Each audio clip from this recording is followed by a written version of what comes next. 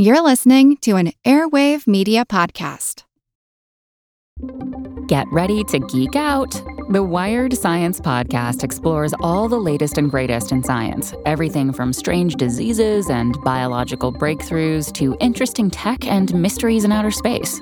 Listen to Wired Science today wherever you get your podcasts. That's Wired Science wherever you get your podcasts.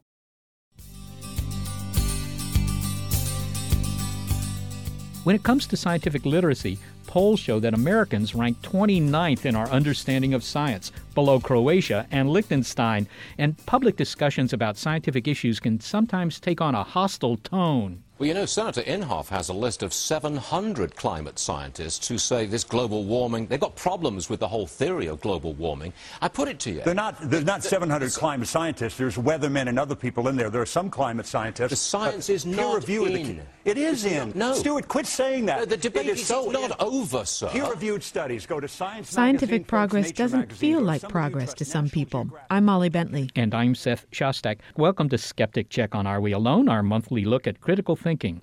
New scientific discoveries have often changed our ideas of how things are, leaving us more than unsettled as a result.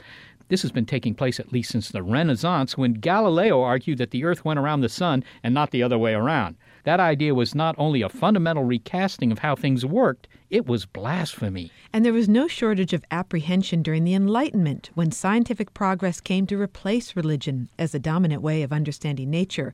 And suddenly Newton was asserting that the motion of the heavenly bodies above was governed by one force and one force only, gravity. The development of the atomic bomb during World War II underlined the fact that once you discover something, you can't undiscover it, and that dangerous misuse of technology would always be a tiny fine print disclaimer at the bottom of our contract with progress. Today, for example, scientific discoveries in synthetic biology are poised to change the definition of life itself, and that's unsettling. I mean, what is the real meaning of life if we can design it and create it ourselves in the lab and from scratch? Michael Specter, a writer for The New Yorker, where he covers science and technology with focus on global public health, will not deny that spin-offs from science can have unintended and harmful consequences. Even he is dizzy with the pace of scientific discovery these days and says we should discuss the implications of our research for society. But caution doesn't mean antagonism. We reject out of hand genetically modified foods, deny the evidence of a warming climate, and embrace unproven medical therapies. The result is not inconsequential, as Michael Specter writes in his book, Denialism, How Irrational Thinking Hinders Scientific Progress, Harms the Planet, and Threatens Our Lives. Michael, you present a lot of examples of irrational thinking in your book, but let's begin with one that kind of surprised me, mainly because at first glance it seems so harmless, and that is the embrace of organic produce. Why is it that opting for an organic tomato is an example of harmful, irrational thinking? I don't believe I say that opting for an organic tomato is something that I would consider irrational. I eat organic food. What I consider irrational is the religion of organic food, which is growing and quite virulent in my view. And that religion is opposed to using genetically engineered food. And that is what is irrational and extremely dangerous. Because all our food, including every piece of organic food we've ever put in our mouths, is genetically modified.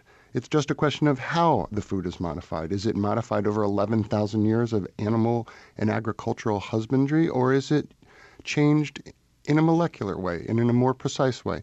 And in no way am I suggesting there are no risks to the latter, but the idea that somehow this is a fundamental difference, or that organics in and of themselves can solve the problems of hunger in this world, is just absolutely blind. Well, stepping back from this really isn't about whether organics taste better or whether they're better for the local economy or whether they, might not have pesticides in them or stuff like that. This is part of a larger trend you see. The premise of your book seems to be that there's irrational thinking going on there that's fueled by a fear of science. What does that mean, to fear science? It means to look at information and reject it no matter how overwhelmingly obvious it is as a truth. With food, we reject genetically engineered food often because we don't want corporations to own the seeds, or we're worried about pesticides. Both of those concerns are extremely legitimate and ought to be concerns. They're not science. People need to separate science from a company. Science isn't a company. It's not a country. It's a method of approaching the world. And increasingly, people are walking away from that method. With the vaccines, with using drugs and the incredible addiction we have to vitamins that do no good. These things people do in spite of endless and growing amounts of data that shows that they're of no value. Well, this isn't really a matter of a lifestyle choice in your view, Michael. I mean, this is a matter that has great consequence in terms of feeding people in the third world. That a wrong attitude here might have more consequence than whether or not you shop at Whole Foods for organically grown produce. It does. I mean, if you live in Berkeley or New York City and you want to shop in the farmer's market, I do, fine. We're rich people. We can do what we want. We can afford apples at Whole Foods. 1 billion people will go to bed hungry tonight in this world, and that number is growing, not shrinking. And in 25 years, we're going to need to produce 70% more food than we do now just to feed the world. Now, how are we going to do that? Well, there's 2 ways to produce more food. You can use more land, or you can put more food on the land that you have. If we use more land, we'll destroy even more of the environment that we've been so effective at ruining. That's not the answer, nor is only relying on science.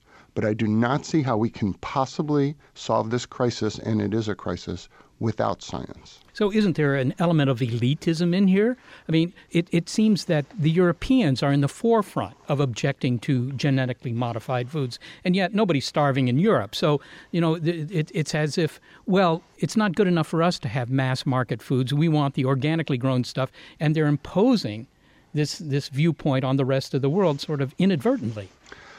It's not inadvertent. I mean, it's fine. If you live in Geneva and you don't want to eat a tasteless tomato, fine. I don't blame you. I don't want to eat one either. But if you live in Zimbabwe, you might want your tomato to last more than 1 hour as you try to get it over a rutted or muddy dirt road, because most of that food rots. And if you live in sub-Saharan Africa and you're forced to rely on something like cassava, which is just a mess of carbohydrates, hundreds of millions of people need to eat that food every day. It doesn't have vitamin A. It doesn't have proteins. It doesn't have micronutrients. And scientists around the world are now engineering those things into that foodstuff so that if people are forced to eat them, they'll live and they won't go blind. It's not Swiss chard. It's not eating at Chez Panisse. But for God's sake, how can someone be opposed to that? Well, your critics have said that you're just being somewhat naive. You're too upbeat about synthetic biology, that you're ignoring the risks, that genetically modified foodstuffs might cross the species barrier and infect, as it were, other crops. Are you just being, blind to these criticisms? Well, first of all, I don't wonder if those people have read my book or the stuff I've written in The New Yorker, because when it comes to synthetic biology, I've said that it probably offers the greatest promise in the history of biology and certainly offers the greatest risks. I'm not blind to them. I'd like us to talk about them in this country, and I'd like us to decide for the first time in ever, really, whether this is something we want to pursue. But the idea that we need to worry, that there's somehow we need to take more precaution, 2 billion acres of genetically modified food has been planted in the world in the last 25 years. 0 human beings have been shown to be made sick by them. Now, people will say, how do you know that won't happen? I don't. But I do know this. If every American swallowed 2 aspirin right now, 500 of us would be dead by midnight. Should we ban aspirin? Should we not be allowed to go into a car because 55,000 Americans are going to die in it this year? I mean, this is a type of ridiculous assessment of risk that people in America increasingly do, and it's dangerous. It's dangerous to us and increasingly to the world. You make this point several times in your book, that we seem to have a culture, at least in the West, of risk aversion that has gone to extremes in the case of modern science, that if a new development might possibly hurt somebody via mechanisms that we don't even know yet, that we should somehow shut it down. What has brought this on? Where does this come from? Well, some of it comes from our remarkable, almost unimaginable success. When it comes to vaccines, it should be noted, and often isn't, that vaccines are without any question or debate the most effective and successful public health measure in the history of the world, except for clean water. Nothing else compares. They are responsible for saving and prolonging not hundreds or thousands or millions, but billions of lives. I talked to someone recently who said that she wouldn't vaccinate her child against polio because polio wasn't around. Polio isn't around in Northern California or Connecticut, but it's around on the earth.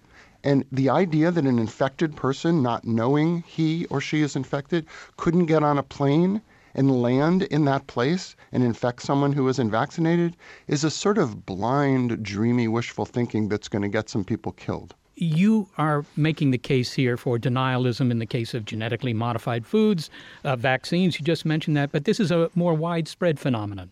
Yes, it is. I mean, I think we're seeing that with, we see it on the left, we see it on the right. We're seeing this with climate change. Now, I didn't really write about climate change in my book. I wrote about what I consider to be some solutions, and I called it the greatest threat mankind has ever faced. But I didn't write a chapter about it. And the reason I didn't, and I might have been wrong, is the data is so overwhelming. The idea that anyone can sit out there and say that mankind isn't the main contributor to the rise in temperature, it just boggled my mind, and I didn't think I could make a contribution. This scientific denialism, to what extent is this peculiarly an American problem? It seems to me there's a kind of an anti-science tradition, even an anti-intellectual tradition in the United States. I'm thinking of all those science fiction films I saw in my youth when, it was the scientist that was the problem. Some, giant creature had been defrosted and was attacking New York, and the scientists were getting in the way of the military. They were trying to take it out. There seems to be something in our culture that resists the egghead. Well, I think that's true, and I wouldn't even just pin it on science. I think we're sort of, there's a strain of Americans who are sort of individualist, anti-intellectual folks. And they don't want to be told what to do. They don't want to be told how a vaccine needs to be put into their body. They don't want to be told that we can alter cells and make new organisms. And by the way, I don't totally blame them. We're getting into some areas of science right now that are extremely promising and unbelievably scary. And you'd be nuts not to think twice about it. But we ought to think twice, and we ought to have the conversation. And if this country has the conversation and says we don't want to create new types of organisms to power our plants and cars because we think the risk is too great, fine. That's a decision people can make, but they're not having the conversation. They're just running away. But is it really a decision that they can just make? Because there isn't too much science literacy in this country, it seems to me.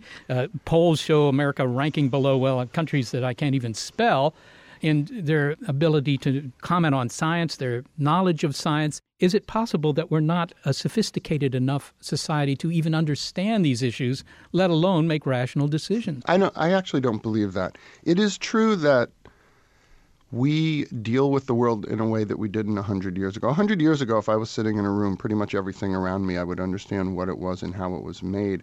I have no clue how I'm sitting in New York right now and talking to you in California. I don't know the physics of that. But it doesn't bother me. I know it works. I know my carburetor works. I don't know how that works either. But when you add it all up and you sit in a world where more and more of what surrounds you are things you don't quite understand, I think you do get this heavy, uncomfortable feeling. But I also think Americans have a lot of common sense. I really do. And we're framing the issues wrong. We build bridges, and bridges sometimes fall down. But people still go across bridges because the risks are relatively minor. And somehow with pharmaceuticals, with food, these things that are very close to our hearts and ought to be, we've taken the attitude that if anything can theoretically possibly go wrong, we need to run away from it. And I think that's something that we can have a conversation with, just like I think we can talk about the organic food issue, because so many people say, as you started off the show, you're opposed to organic food. I'm not. I buy it. I eat it. I'm opposed to those people who are unwilling to let science help solve the problems that have made it possible for me to live twice as long as my great-great-grandparents did. Hold on there. We'll have more from Michael Specter about his book, Denialism. But first, what Michael Specter's describing about the public resistance to science can't help but make us wonder what's going on in the brain. We'll find out about that in a moment when we return. We're swimming in denial on the Skeptic Check.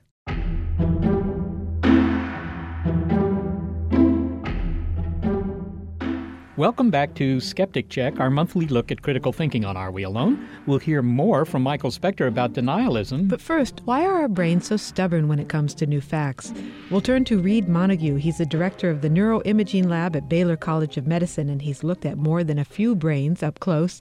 Reed, we've been listening to Michael Specter talk about the public's resistance to scientific information. What's the reason for this with regard to what's going on in our brain? Well, there are at least two major sources of that. There are a lot of things you could say about why anyone resists new evidence. The first one is that as an evolved organism, it's a good idea to resist evidence unless it's really good evidence. So, for example, animals come along, they come prefigured with good representations of their environment, how to go get food, how to avoid danger, how to find mates, how to get a date, how to keep the date, that sort of thing. And unless the evidence is overwhelming, it's often a good thing for the animal to resist the evidence unless it says you should change your behavior in a dramatic way. So you come prefigured with a kind of resistance to new data. Let me give you an example. In the movie Jurassic Park, 1, 2, or 3, I don't remember which one it was. I remember the scene, though. There were a bunch of velociraptors chasing the travelers, right? And they let go of a bomb that lets go of smoke. Okay, a velociraptor hasn't seen a smoke source like that before. Its nervous system sits there and looks at it, and in the movie they all go running away. Why do they do that? They don't know what to do with it. They don't have a model of what that means. And so they don't try to sort of change their model. They just do the biggest thing they can do, which is flee. Okay, but those are raptors, and we're humans, and I like to think that our brains are a little bit more evolved than this they are a little bit more dinosaur? Evolved, but not a lot more evolved. The resistances that you have to new information are deep-seated and are almost certainly implemented by regions of the brain that we share with every organism on the planet. So even though our brains have evolved as these incredible information processors, it's still difficult for us to process new information That's at times. because we come with models of the world in our head.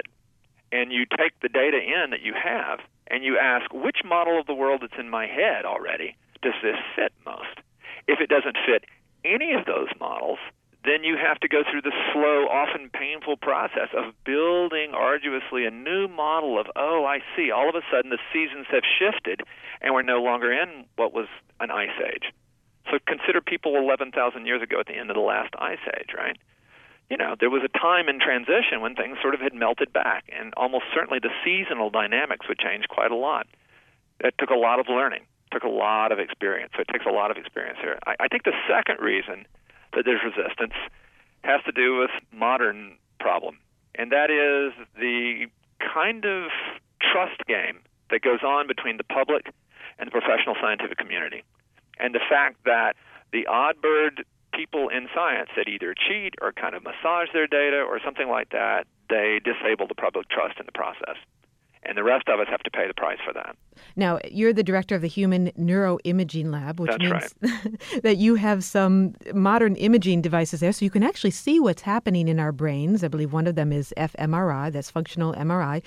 So what's going on in a person's brain? Can you describe it to me when they're confronted with facts that contradict their current belief? The first thing that happens when your beliefs about what to expect are met with data that differ with those beliefs is you generate a whole host of error signals. All of a sudden your brain says, whoa, that was not what I expected. It was different in this way. You should change your behavior this way or that way. And those signals, I call them error signals here, those are the things that start learning. In other words, those are the things that guide the subsequent learning that you're going to do. But the fact is the models that you had in your head are in a sense hard-won. And so what we see, and we even see this in the context of a simple imaging experiment where we put somebody in a scanner, give them a task, let them build expectations about how the task is going to go, and then all of a sudden violate those expectations. We can track those learning signals, and the learning really is conservative. Now, I read with some fascination about this area of the brain just behind the forehead called the dorsolateral prefrontal cortex. And it has a role in actually suppressing these ideas that don't square with our preconceptions. Is that right? The dorsolateral prefrontal cortex is an area quite sort of expanded in human beings compared to other species. And it's involved in deliberative choice. And by that, I mean choices where you take in information, you deliberate over it, the way you sort of to think of it in the terms of the time scales that you consciously think. Use that information and either veto some behavior or take some other behavior. What happens as you do that over and over again? The dorsolateral prefrontal cortex is coming online. It's helping you control your behavior. It's giving you sort of cognitive control over your behavior. If you keep repeating that, all of a sudden that'll go offline, or it won't be involved as much as it was before, and it hands it off to a system called a habit learning system. So in your brain, there's a process that's always going on that goes from the deliberative, using and deliberating on information that's coming in, and it hands it off to a habit learning process where it's streamlined and it's like a reflex almost. So when new information comes in, it goes against what is your learned habit. That's right. And the more it is a habit, the harder it is to change it. So the apparent sluggishness of learning, like a potter's kick wheel, to use an analogy, it sort of makes sense from an information processing point of view. The inertia that not changing your learning implies, that's hard won. In other words, you have had a lot of experience, and so you really shouldn't change this model unless you have a lot of evidence. Now, you're alerted by new information. In other words, you orient to it. But whether you change your internal models of the world and whether you change your models of somebody else or what you should do in a certain situation, those are much slower. So obviously we cannot pay attention to every bit of data that comes our way and give it equal weight. So what you're saying is that there's this balancing game between these reliable theories, our own reliable theories about the world, and holding on to them and bringing in this new information that contradicts them. That's right. In my world, in the world of cognitive neuroscience, this is called the exploration-exploitation trade-off. And the idea is this: an animal has to explore the world to build a model of the world. Okay, so he's exploring in order to gather information to get a better model of where is food, where is danger, where are good things. Exploitation means now you use that model and exploit it. You go harvest things, you go harvest those pleasures, and you go harvest the avoidance of pain and all that sort of thing. And those two things trade off. You can't always be adapting your model of the world and exploiting it at the same time. You have to kind of shift over from one thing to the other. And that's a big problem in our area of cognitive neuroscience, is understanding the brain systems involved in the exploration-exploitation trade-off. And brains do this in every domain. Abstract domains, what do you believe is true, and especially in those cases where information is incomplete, which is virtually any real-world problem. Reed Montague, thank you very much for talking to us. Thanks very much for having me. Reed Montague is director of the Human Neuroimaging Lab at Baylor College of Medicine and author of Why Choose This Book? How We Make Decisions.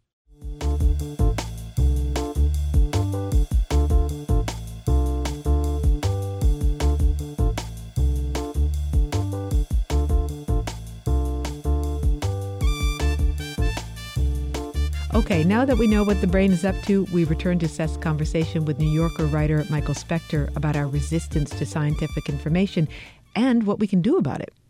Michael, how can we combat this denialism? I mean, maybe all it takes is to point out some obvious examples. You've already mentioned measles, smallpox. People, figure, well, smallpox is not much of a threat. The Black Plague, well, that affected them. It doesn't affect us. I don't need to get the measles vaccine for my kids. I wish that it was as simple as just pointing out the obvious, but it's not. And people are very worked up about that measles vaccine. And it doesn't matter how much data. And there's an endless amount that shows that there is no relationship with taking a measles vaccine in any illness, particularly autism, which is the biggest fear. I think it requires education. In 1996, if you looked at the school numbers, you'd see we were doing pretty well compared to other countries in the world. We're now kind of where we were 13 years ago. We're flailing about. If you look at China, India, Hong Kong, Singapore, Japan, the arc is straight up like a rocket shot. Now, the idea that somehow we had technological supremacy and therefore we always will have it is pretty ludicrous on the face of it. And we need to educate people. I don't understand why. I have a teenager. She takes physics and chemistry and all those things, and fine. I don't think she's going to be a physicist, but what I really wish she would take is a simple statistics class, just something that would let her understand that every fraction has a numerator and a denominator. And if you say, oh my God, that vaccine killed someone, you ought to also be able to say, that vaccine did kill someone, but it was 1 out of 63 million people who received the vaccine. It reminds me a little bit of my debates with the UFO community. At what point do you say, look, is this helpful or not helpful? I think that the biologists have the same problem. If they're, should they go into the fray? Should they actually be in public debates with the intelligent design people or not? Does it help? Does it hurt? It remains a perennial question. I don't know that there's a simple answer. There isn't a simple answer. I do think one answer, though, is to be clearer about our goals. When I talk about organic food and I talk about people starving in Africa and I say, no, this won't solve all the problems, but here's how it can solve some, a lot of people respond well to that. I don't think most people who care about organic food in this country don't want to see Africans prosper and survive. It's just that we don't think about it very much. When you talk about vaccines, sometimes we are condescending. We need to remember that vaccines can always be safer. We should do the studies and we should explain the studies. And it doesn't do any good to tell a distraught parent, listen, I've done all this research, go away. And so often that has happened. But nonetheless, at some point you have to look at the data and believe in the data, because if you don't do that, then you're believing in magic. Speaking of magic, you mentioned, in fact, alternative medicine there, somewhat obliquely. Alternative medicine, just the terminology, it sounds like it's medicine, and it sounds like, well, here's another choice. You can choose curtain 1 or curtain 2. How do you feel about alternative medicine? I think alternative medicine is one of the greatest frauds perpetrated on the American people. If medicine works, if it treats or cures something, if it's shown to do that reliably and observably and repeatedly, it's not alternative. It's medicine.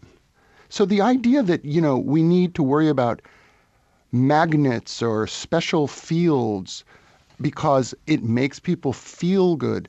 These studies, we have an entire institute of the National Institutes of Health devoted to this stuff. They've never come up with one single alternative method of treating someone that's better than what science has been able to produce. I mean, this is just hokum. And people often say, hey, if I want to take a bunch of vitamins, it's up to me. And it is up to you, and you'll always be able to do that. But don't think it doesn't matter, because if you think it doesn't matter, look at South Africa, because that is a country where the president, the former president, decided that it would be better to treat his citizens with garlic and lemon oil than the antiviral medicine that actually treats HIV. They have the worst epidemic in the world, and he killed hundreds of thousands of his people just by doing that. So never think that these things are victimless crimes. They kill people. I believe they've changed their policy recently. Not only have they changed their policy, it's a triumph, because people always say, can denialism be defeated? The current president stood up about a month ago and he said, we have to get over denialism. We have to get drugs to our people. And, I have a lot of friends in South Africa. They were dancing in the streets. And it was a very emotional moment. I wish it had come a decade ago, but it came. And so the idea that rationality and science can't win out has been shown to be wrong. And thank God for that. Finally, Michael, clearly, denialism can kill. So how do we combat that in our everyday lives? As the host of a science program, I'm more than interested, and I've found that it's very hard to persuade those who are set in their beliefs, the hard-over people on the other side of science. I think there's probably always going to be a hardcore minority that just is skeptical. And skepticism, by the way, is the greatest thing we can have. We need to be skeptical. We don't want to just listen to a government, a doctor, a pharmaceutical company tell us what to do. But the way to combat it is to ask questions. Has this study that you think is so great, has it been done for 5 years or 5 weeks? Were there 300 people in it or 300,000? Was it a significant difference from whatever we did before or not really? Is it costly? Who's benefiting? Who did the research? These are things we can see, and I think we can have those conversations, and we don't have to be scientists to do it. Michael Specter is a writer for The New Yorker and author of Denialism, How Irrational Thinking Hinders Scientific Progress, Harms the Planet, and Threatens Our Lives. Molly, what Michael Specter was saying there about our resistance to believe something that's different from what we already believe, despite accumulating evidence, this also applies to pseudoscience topics. It reminds me of the sort of stuff I see when I hear about crop circles. Crop circles are those patterns that have been appearing mysteriously in the wheat of England or other grains of England. Is that right? Yeah, it's mostly in the wheat, and indeed only in a couple of counties of England. But the thing is, these things have been, showing up for decades now. And in the beginning, people thought they might have something to do with extraterrestrials. But, the evidence against that idea has been mounting the entire time. And yet, there's still people who believe it. Well, say a little bit about how they appear. Don't they appear overnight? No one else is around. And then the next morning, the farmer goes out to his or her field, and there's this gigantic geometric design in the middle of their wheat field. Yeah, very often they appear overnight, in fact, almost invariably, and also at the ends of weekends, it seems. And, of course, a lot of them have been admitted to. In other words, there have been art collectives. Originally, there were two guys, Dave and Doug, who came out of a pub in England, and they said, look, we did it with boards and ropes. And everybody said, there's no way you could have made these circles with boards and ropes. Do you think there's any connection between coming out of a pub in England and tying boards and ropes to your feet and stomping around in a wheat field in the middle of the night? Well, maybe they got a bad steak and kidney pie. It might not have been the ale. I mean, I don't know. But, at first it sounded crazy. These are too complicated to be made in such a simple way. And then they showed that they indeed had made them. Well, by this time, people believed that some of these crop circles, if not all of them, were made by aliens, so they didn't like this explanation, even though they were being confronted with evidence that, actually humans could make this thing. So they resisted the explanation that humans could make these crop circles, even though humans came forth and said, we made these crop circles. Yeah, exactly right. And then, of course, Doug and Dave stopped doing it. They went on to who knows what they're doing now, but they stopped making crop circles. But the crop circles, of course, kept appearing, and they got more and more complex, which you would think would be good evidence against them being due to aliens. I can hardly imagine the aliens who've gone hundreds of light years to Earth to make crop circles and then sort of practice and get better at it, after year after year after year. That doesn't make any sense. It sounds like humans were getting better at it. And indeed they were. But what about when you say things like these crop circles are always made at night and on the weekends, and they never seem to appear during the day, because why would the aliens care whether or not they're seen doing this? And it always seems to be in England. I mean, are there crop circles in France, for example, or in the middle of Iowa or any other places around the world that grow grain? Well, there have been a few, but very few. The overwhelming majority of these things seem to be in England. And that I suppose that's a good question. You're trying to sort of second guess why it is that the aliens prefer a couple of counties in England to the grain anywhere else. But apparently they do, because that's where they appear. The other thing about these crop circles that always strikes me is that it's not very much information in them. They tend to be beautiful. They're nice patterns and so forth, but they don't have a whole lot of info in them. I mean, the aliens, if they're going to carve something, why don't they, just carve some stones where they can write some text? I mean, the Rosetta Stone has a lot more information on it than any of these crop circles. You don't think there's a crop circle stone tucked away somewhere that might be able to decipher what these crop circles say? Well, so when you present this to the people who believe in crop circles, that they were made by aliens, and you explain all the reasons why they probably weren't made by aliens, what do they say to you? Well, they say they will admit that most of them are, in fact, just art projects by students or art collectives. But they'll say, but there's good reason to think that some of them, some small fraction of them, are actually due to aliens. And they cite people who go into these crop circles with Geiger counters and find some sort of radiation level that they think is anomalous. Or there's been at least one paper published where they say, in the crop circles, the way the wheat is bent is something that's not normal for bending wheat and so forth. Wouldn't have been done by boards and ropes. So they cite this sort of evidence. They just want to believe it. And, all the evidence that suggests, this is human activity, they just don't want to subscribe to that. So is what you're saying is that there's no amount of evidence you can present to those who believe that aliens are making crop circles that would convince them that aliens are not making crop circles? I think that that's actually fair. I think that no matter what you do, there will always be a percentage of people, and it's going to be on the order of a few percent, 5%, 10% of the population who will say, look, some of these are due to alien activity. Yes, the aliens really have come to Earth to play in next week's breakfast cereal. Coming up, when those who resist the evidence are the scientists themselves. Scientists usually get things wrong at the start, then they have to be set straight. That's how science works. It's Skeptic Check on Are We Alone? And there's more about the show at radio.seti.org.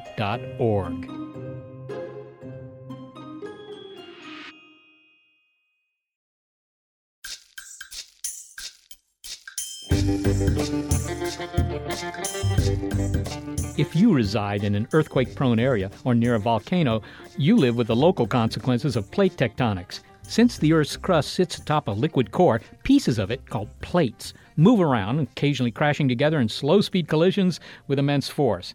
And it's this constant crustal restlessness that causes earthquakes and fiery magma to erupt through the surface, producing a volcano. Now, today, no one would dispute the theory of plate tectonics and continental drift. And yes, it is a theory because that's what we call concepts that explain a wide range of phenomena. But in the 1950s, and that wasn't so long ago, the idea of continents that moved was considered ludicrous.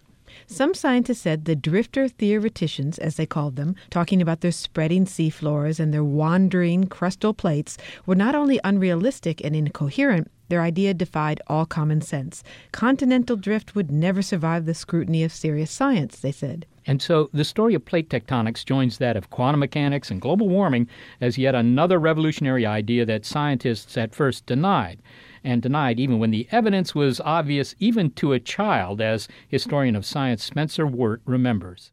I looked like many kids do at the map of Africa and South America, and I thought, oh, gee, maybe these once fit together. Lots of people thought that.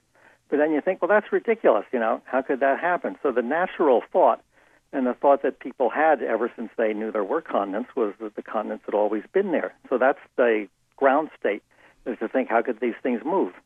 Well, okay, but what was the attitude of geologists, for example, in 1900 or 1920 or whenever, 100 years ago? Well, sure. Right well into the 20th century, geologists believed the same thing everybody else did, that the continents were stable, and why should they believe otherwise? There were some people who said, well, maybe these things fit together, but nobody could come up with a mechanism. They would make some hand-waving arguments, but then the geologists could make hand-waving arguments too. They'd say, gee, to move a continent, it takes a lot of energy, and where would the energy come from? And they did calculations, boy, to make a continent move through all that rock, it just can't happen. There's just not enough energy there. So they had good reasons for thinking that it couldn't happen. Okay, so that was the conventional wisdom then 100 years ago. If you asked, 10 or maybe 100 geologists, do you think the continents could move? 99 of them would have said no. Yeah, that's correct. They'd say, it's been proven there isn't enough energy there.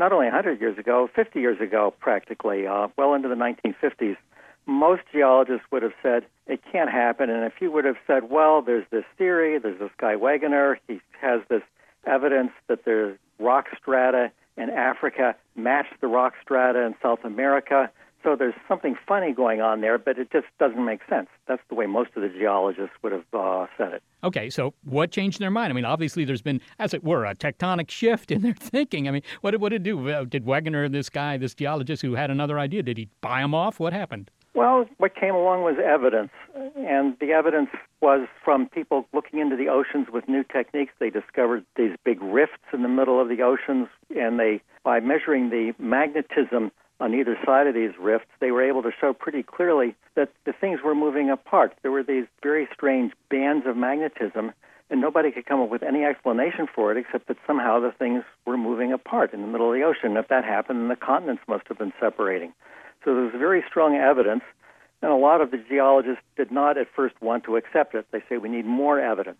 Quite typically, it's the older guys who are not willing to accept it, and the young guys who don't have quite as much stake in it, they haven't been teaching students this for the last 50 years, are more willing to take up with this new and surprising and counterintuitive idea.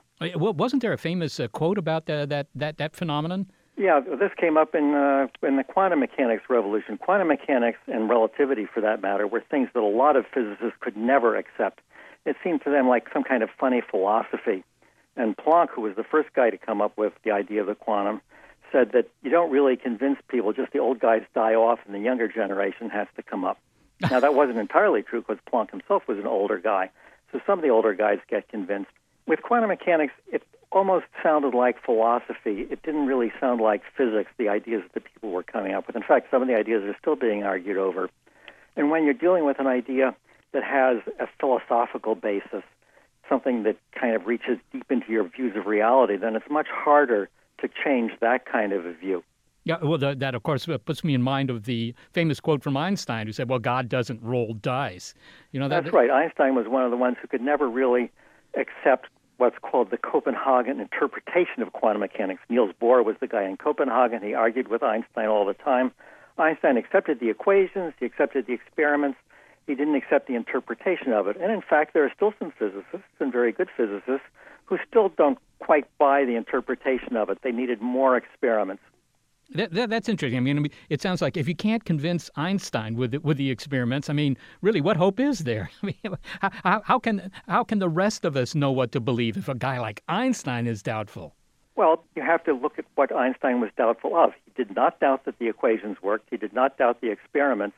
He just doubted some of the philosophical ideas that were behind it, some of the ways you interpret the experiments. So he very much accepted a lot of what was going on. Something similar had happened more or less 100 years before plate tectonics, right? I mean, there was this whole argument about whether you could have rocks falling from the sky, right? What we call meteors, of course, and meteorites by the time they hit. That wasn't believed to be possible. You look up at the sky, you don't see any rocks. That's right. Well, again, it's one of these things that was kind of common sense.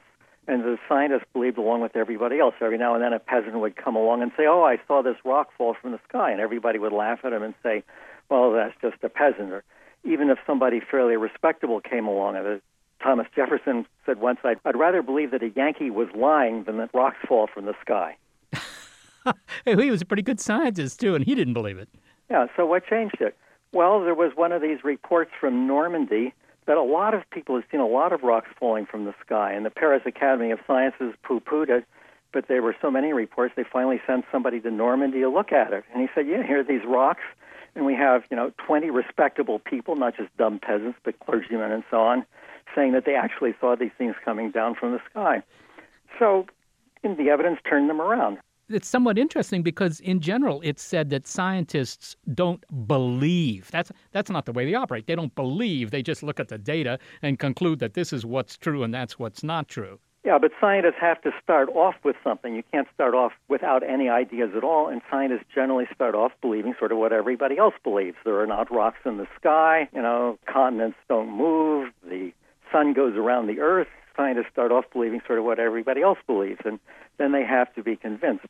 Well, you mentioned that last one, of course, this terracentric theory that everything revolved around the Earth. I suppose that was the first of the major cases in which scientists had to change their minds.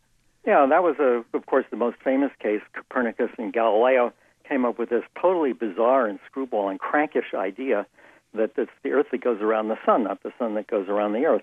And this was particularly hard for the other intelligent, learned people of the time to accept because it not only contradicted common sense, but it contradicted the Bible and their religion and their feeling about the order of things.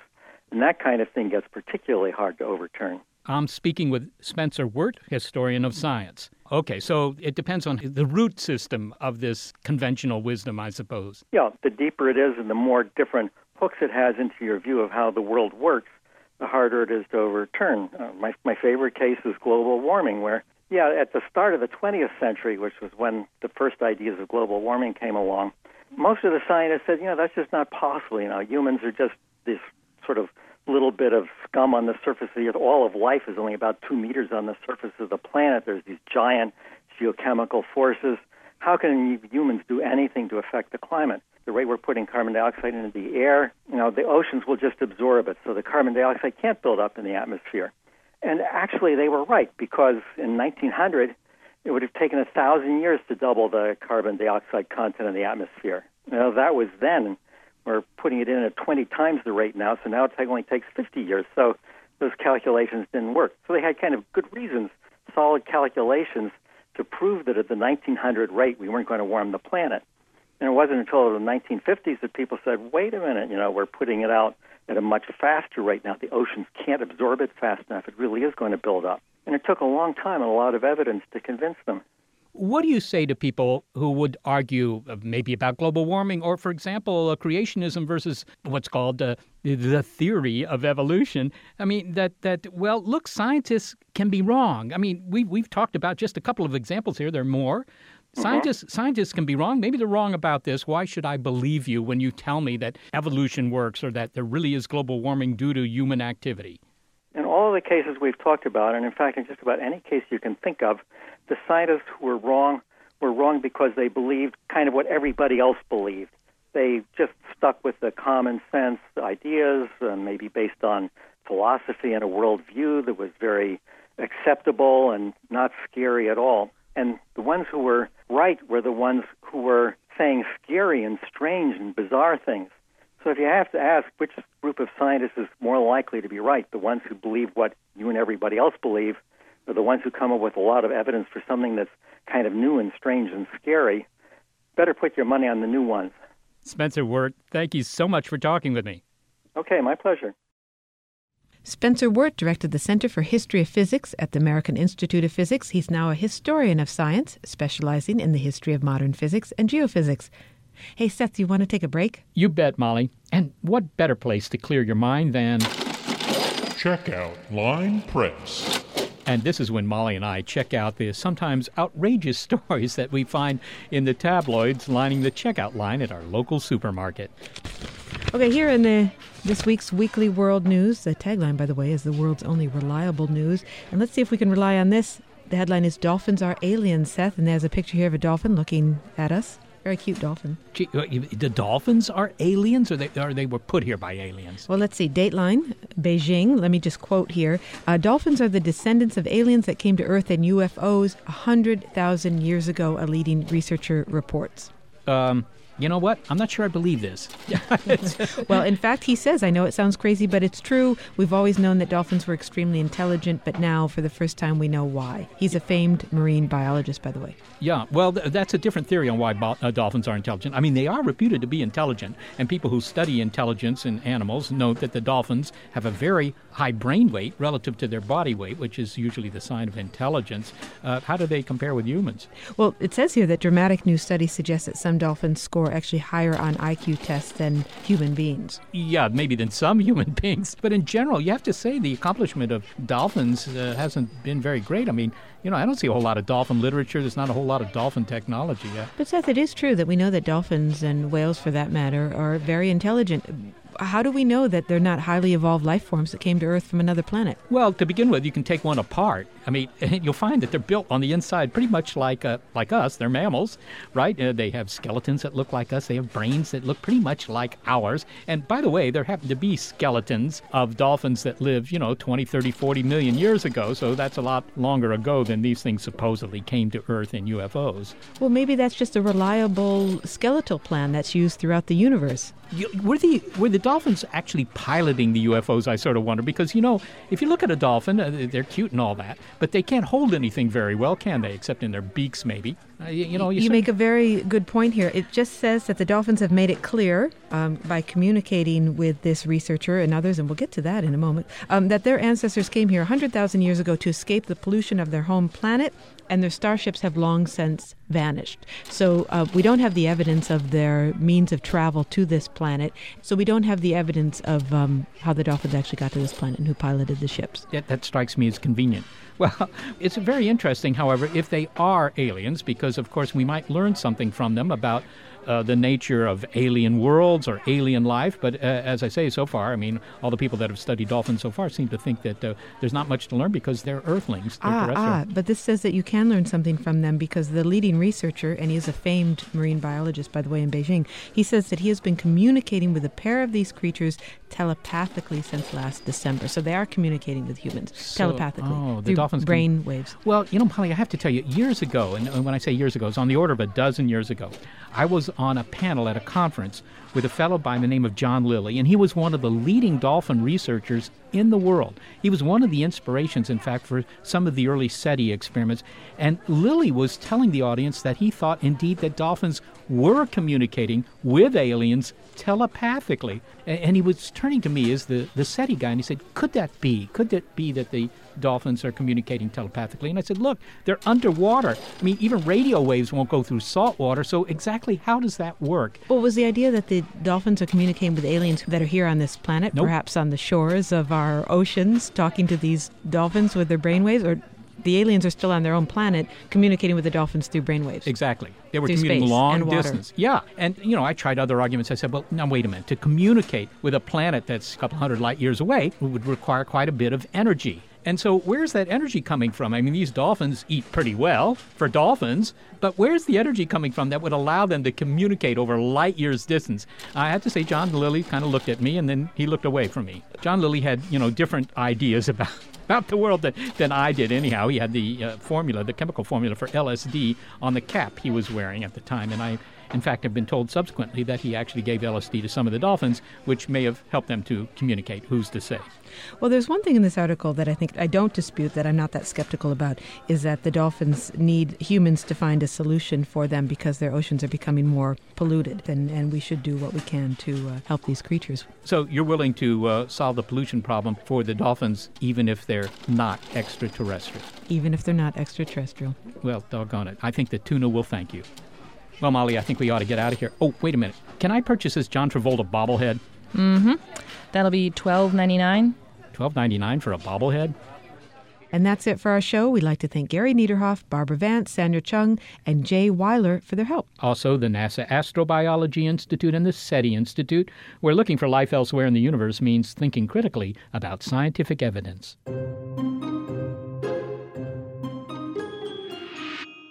Skeptic Check is brought to you thanks to a generous grant from the Trimberger Family Foundation.